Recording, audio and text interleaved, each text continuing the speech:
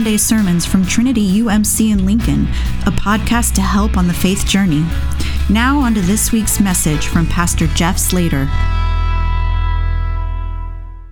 I can picture it like it was yesterday. I was about 10 years old, sitting in a McDonald's on the high stools that I thought were cool, especially as a 10-year-old, and my grandparents had let me get a chocolate shake with my Happy Meal. Sorry right now, parents, that's probably going to happen later today. But that wasn't a normal thing. I didn't normally get a chocolate shake with my Happy Meal, but my grandparents let me to this day. And so I sipped my shake, I dipped my chicken nugget in honey, which is the only proper dipping sauce for a chicken McNugget, mind you, and ate a fry. Now this was before the vegetarian controversy that McDonald's had in I think it was still in the 80s. You know, when it was discovered that they made their French fries with beef tallow and they weren't really vegetarian. However, it made them that extra crispy, right? So this is the kind of fries I'm talking about. And then came the moment where the world stopped spinning. Then came the moment where time slowed down, the moment after which life would never be the same. On a whim, I took one of those crispy French fries and I dipped it in my chocolate shake.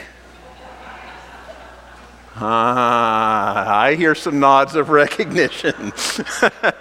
Salt and sweet, potato and ice cream, even savory beef tallow, all combined into a bite that still rocks my world today. Who knew? You know, to me, shakes weren't a beverage, they were a dessert. I never would have thought of a French fry and a chocolate shake. It was a novelty to me even to have ice cream along with the main meal. And fries and shakes are basically opposite. One was salty and one was salty and crisp and savory, the other sweet and creamy. One was hot, one was cold. And yet these flavors, so different, somehow made one another even better. And that's what gets us into our topic for today. You know, we're doing this series now called Down in the Dirt, How to Be Christian While Voting. And I want to say straight out that the title is a pun, because it's not about getting your hands dirty in the bad sense, but more in the sense of gardening. The whole metaphor for this series is that our society is like a garden. We're talking about the civic soil. And we told the parable of the sower. We talked about good soil and bad soil, how some seed falls on the path, and the birds eat it up. Other seed might fall on rocky ground, and so it can't grow deep roots. And as a result, as soon as the sun comes out, it scorches it, it can't draw water because it doesn't have deep roots. Other seed falls on thorny ground and gets choked by all of the thorns around it. But some seed falls on good soil. And the whole idea with this series is that while it is important to vote, while it is important that we do it as often as we can, it is perhaps more important that we work on making our civic soil more healthy and better, because that's what leads to better politics too, and it's what we see in Jesus and the prophets and all of that. Voting is a seed we plant, and planting is essential, but we should be spending more energy on making the soil healthier. And today's topic is I almost said get into the weeds. Boy, that would have been an unfortunate metaphor. Today's topic is getting into the thick of things, and that is talking about interdependence. Now, the scripture story that you heard a few minutes ago was from 1 Corinthians. It's a letter that the Apostle Paul wrote to the church in the city of Corinth. And that church was kind of a mess. It really was. And especially if you read some of the rest of what Paul has to say in that letter, you realize that there were lots of problems he was addressing. But to be honest, the church in Corinth was really just reflecting the conflict and the dysfunction that was in the city that surrounded it, right? They were bringing the problems of their society into the congregation. And so it's no surprise that the Christians in Corinth were fighting, because the whole city was. And the result result was division. Now, Paul, the one writing the letter, he had started the church there. But Paul's thing was starting churches. He traveled from place to place to place starting churches. And so, after a while, he moved on to start another church, and a man named Apollos had taken over as their leader. I don't think they were using the word pastor yet, but that's essentially what it was. And he was quite different than Paul. And so what the people were fighting about in this particular moment was which one they liked better. Some of them liked Paul better and thought he was a better leader and that he was more faithful to God, whereas others made it clear that they actually liked Apollo better and were glad that he took over.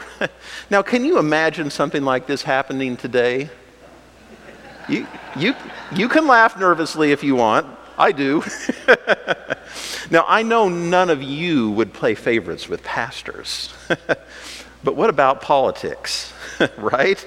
Imagine if we got a perfect cross-section of Nebraska together, and we said, who here misses President Obama? And we said, who here misses President, I'm going to go back a few and say Reagan. I'll bet you would get people on both sides of that were very passionate, that starts to remind you a little bit of Paul saying, I can't believe some of you say that you like Paul better than Apollos, right? There's a resemblance. I'm even thinking of my grandpa, who wasn't particularly political, but he told me more than once how he liked FDR. So, okay, with this kind of setup in mind, kind of understanding a little better what the city of Corinth was going through, let's hear that scripture again and hear what Paul had to say about these divisions. Brothers and sisters, I couldn't talk to you like spiritual people, but like unspiritual people, like babies in Christ. He's talking about when he first came, right? Before they knew the gospel, before they learned how to be, before they learned how to walk with God. Back then, I couldn't talk to you like spiritual people, but like unspiritual people, babies in Christ. I gave you milk to drink instead of solid food because you weren't up to it yet. Now, you're still not up to it because you're still unspiritual. When jealousy and fighting exist between you, aren't you unspiritual and living by human standards? When someone says, I belong to Paul, and someone else says, I belong to Apollos, aren't you acting like people without the Spirit? After all, what is Apollos? What is Paul? They are servants who helped you to believe. Each one had a role given to them by the Lord. I planted, Paul says, Apollos watered, but God made it grow. Now, can we dwell on this a second? Do you hear how they each had a different role? Paul, who started the church, he says he planted. Apollos, who took over, watered. But did either of them make the seeds grow? That's not how seeds work. It was God who made it grow. Because of this, he says, neither the one who plants nor the one who waters is anything, but the only one who is anything is God, who makes it grow. The one who plants and the one who waters work together, but each one will receive their own reward for their labor. We are God's co-workers, and you are God's field, God's building. So in other words, different leaders were needed for different purposes at different times.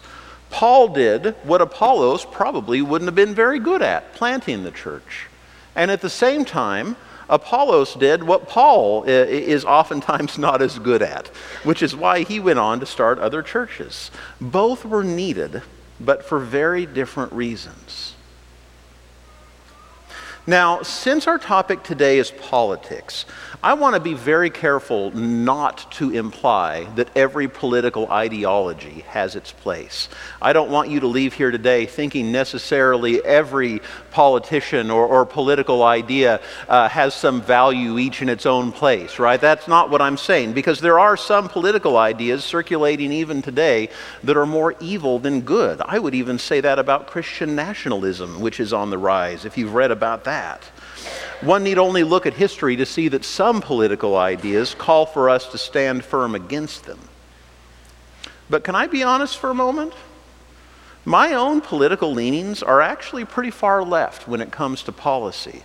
But my bigger belief is that balance is just as important as progress, lest progress tear us apart. And I also believe that disagreements, so long as they are civil and a disagreement in love, are what fertilizes the soil. It's our very disagreements that push us all towards better ideas and a healthier society. And for me, that belief comes from passages like this one, not to mention so many examples in the Bible. You know, the great irony of this series, Down in the Dirt, is that I have a black thumb. I can't grow a thing. I am not a good gardener at all. I just don't have the mind for it, I suppose. And so I'll bet those of you who garden already know what I'm about to say, but I learned something new in preparing this, and that is the idea of companion planting. Now, companion planting is the idea that some plants are beneficial to other plants when they're planted nearby. So if you plant them near each other, they're better for it. Now, that makes perfect sense, but as a non-gardener, I'd never really thought about how some might be able to help others. So, for instance, cabbage and cauliflower can be eaten by cabbage worms, and that's a problem when you plant cabbage and cauliflower. But tomatoes and celery repel cabbage worms. So what I learned is that if you plant tomato and celery near your cabbage and cauliflower, it repels the worms, and they're both better for it. And apparently, planting basil with your tomatoes improves the health of the tomatoes and the taste. Now, this is a great idea because it's true with people too. And I think it's most obvious in thinking about skills. You know, one person in a household might be a good cook but bad at fixing things. And so another person in the household is better at that, and they help one another. You know, I remember when I was young and first moved out of my parents' house, I was the go-to computer fixer for a lot of people in my church and in my workplace. You know, I would go over to their house and fix their computer, and it's a good thing because I needed their help with things that I didn't know how to do yet. Probably still do. And I believe the same is true with ideas and with approaches to life together. We need people who see the world differently than us, so that we can all be whole. And besides, we may have different ideas on how to get there, but we are all pursuing the same basic goal, to live a happy and whole life and to share the same basic struggles. So, what do we do to recognize and honor our interdependence? And I want to offer two practical suggestions today. One of them is to pay attention to where you are choosing isolation over connection. Now, I think one of the main places this happens today is social media. And that's an obvious one. And the algorithms on social media sites are certainly not helping. In fact, they're responsible for most of it. But think about it for a moment. Are you seeking to understand people who think differently than you? Or on social media, have you surrounded yourself with the same things that you already agree with? I know with me, I do that more than I think. You know, where we choose to get our news from is another one where we isolate ourselves. We tend to isolate ourselves more than look for connection. Nah, it's even harder to do in that department. Think about your social circles in real life, not even on social media, in real life. Do your social circles include mostly people that you agree with? If so, then I would suggest you're missing out. I would even suggest that Paul would say you're missing out. The Apostle Paul, he probably wouldn't say it as nicely as I would. He doesn't tend to mince words. This is hard. It's hard to be around people we disagree with, but I really do think it's important. And I have another idea too. And in fact, this might be a more of a beginner idea, which is where I think a lot of us are in this department, myself included. I've noticed that when I see political yard signs that I disagree with when I'm driving around town, my brow has started to furrow. Okay, there was a nervous laugh. But you know what I mean? You see a candidate that you don't particularly like, and it's subtle. But you notice in yourself just a little bit of, right? And when I started noticing that happening in myself, I realized that if this gets worse, if I start getting mad at every political yard sign I disagree with, that I'm not going to be able to drive anywhere without being in a bad mood. And that's not healthy. Now, the risk is that I start to judge not just the politicians, but I start to judge the people who live there too. And then it becomes poison to the soul. Then it becomes something truly counterproductive. So I want to suggest an exercise. When you see a political sign, try to ignore the name that's on it for a moment. Now, your brain can't help but register, but set that aside. And next time you see a political yard sign, pray for the people who live there. I don't care what they believe. I don't care set aside for a moment what politician they're supporting, but when you see a sign, pray for the people that live there, or for the business, or whatever it may happen to be. Now, I know that sounds simple, but I've been doing it for about a week now since I had the idea, and I've already noticed a change in my own self. I've already noticed a softening. I've already noticed that my brow has stopped furrowing when I see a sign I disagree with, and instead my heart gets a little bigger when I pray for the people regardless of what they think. I can feel the difference in myself, and I think this subtle exercise might be good for all of us. Now, prayer can change God, and it can change what happens in the world.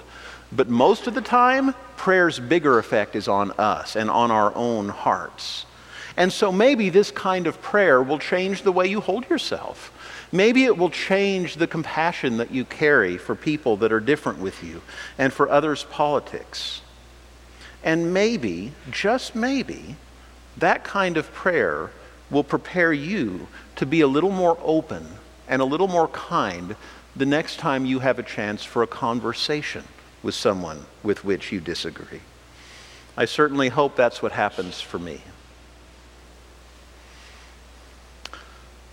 Okay, I want to end with a story that is one of the most remarkable things I've ever read about. I wasn't there particularly, though I do know the people involved. Before I was a pastor, I was a choir director, and the pastor at a Lutheran, an ELCA Lutheran church, and the pastor there who had hired me as the choir director, who had taken a chance on a college kid to direct their choir, her name was Sally, and she retired, and she was called to be an interim pastor at another Lutheran church that some of you may be familiar with in Wichita. And it's the church where Dr. Tiller went, the abortion provider in Wichita, who was murdered not too long after this happened. It was a horrible, horrible scene.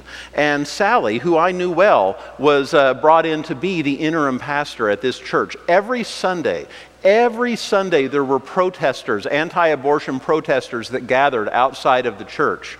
And I've heard that every time when she would go by, she would make eye contact and she would wave and she would try to be kind even though they didn't want anything to do with her.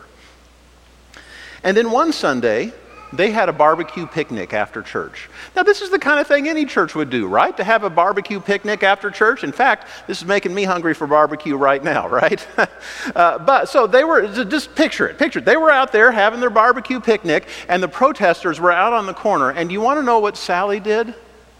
She got up. She went out to the protesters with their signs, some of them with pictures, you know the drill, right? She goes out to the protesters and she says, "You all look hungry. Would you like to come over and have some barbecue?" And not all of them did, but about half of them did. And they came over and they sat down at the tables and they talked about abortion. Now, I don't think any minds were changed that day, though I don't really know. But at least for 15 or 20 minutes, they sat around a table, people with vastly different thoughts on that particular topic and probably on religion as a whole, and they shared some barbecue. That story blows my mind, and I can't imagine that it at least began to heal a divide. We need each other. We are interconnected more than we know. And we have more potential to better each other than we realize. May God bless our efforts to improve the soil. Would you pray with me? Oh God, we give you thanks for all that you have given us including all that you have given us in each other. Help us to recognize the way we need one another, even in this very room. But help us also to recognize how we need one another with different ideas, with different sexualities, different theologies, different race. In all of it, help us to realize that we need one another. Open our eyes to see it deeply. Help us to disagree. Help us to disagree well, Lord. But may we do it in love and civility, in such a way that becomes fertilizer for our civic soil. And in so doing, may we grow to see the interdependence that you teach us. We pray it in Jesus' name. Amen. Thanks for joining us for this week's Sunday sermon. For more information on growth groups or how to more fully embrace the life of faith, visit us at www.trinitylincoln.org.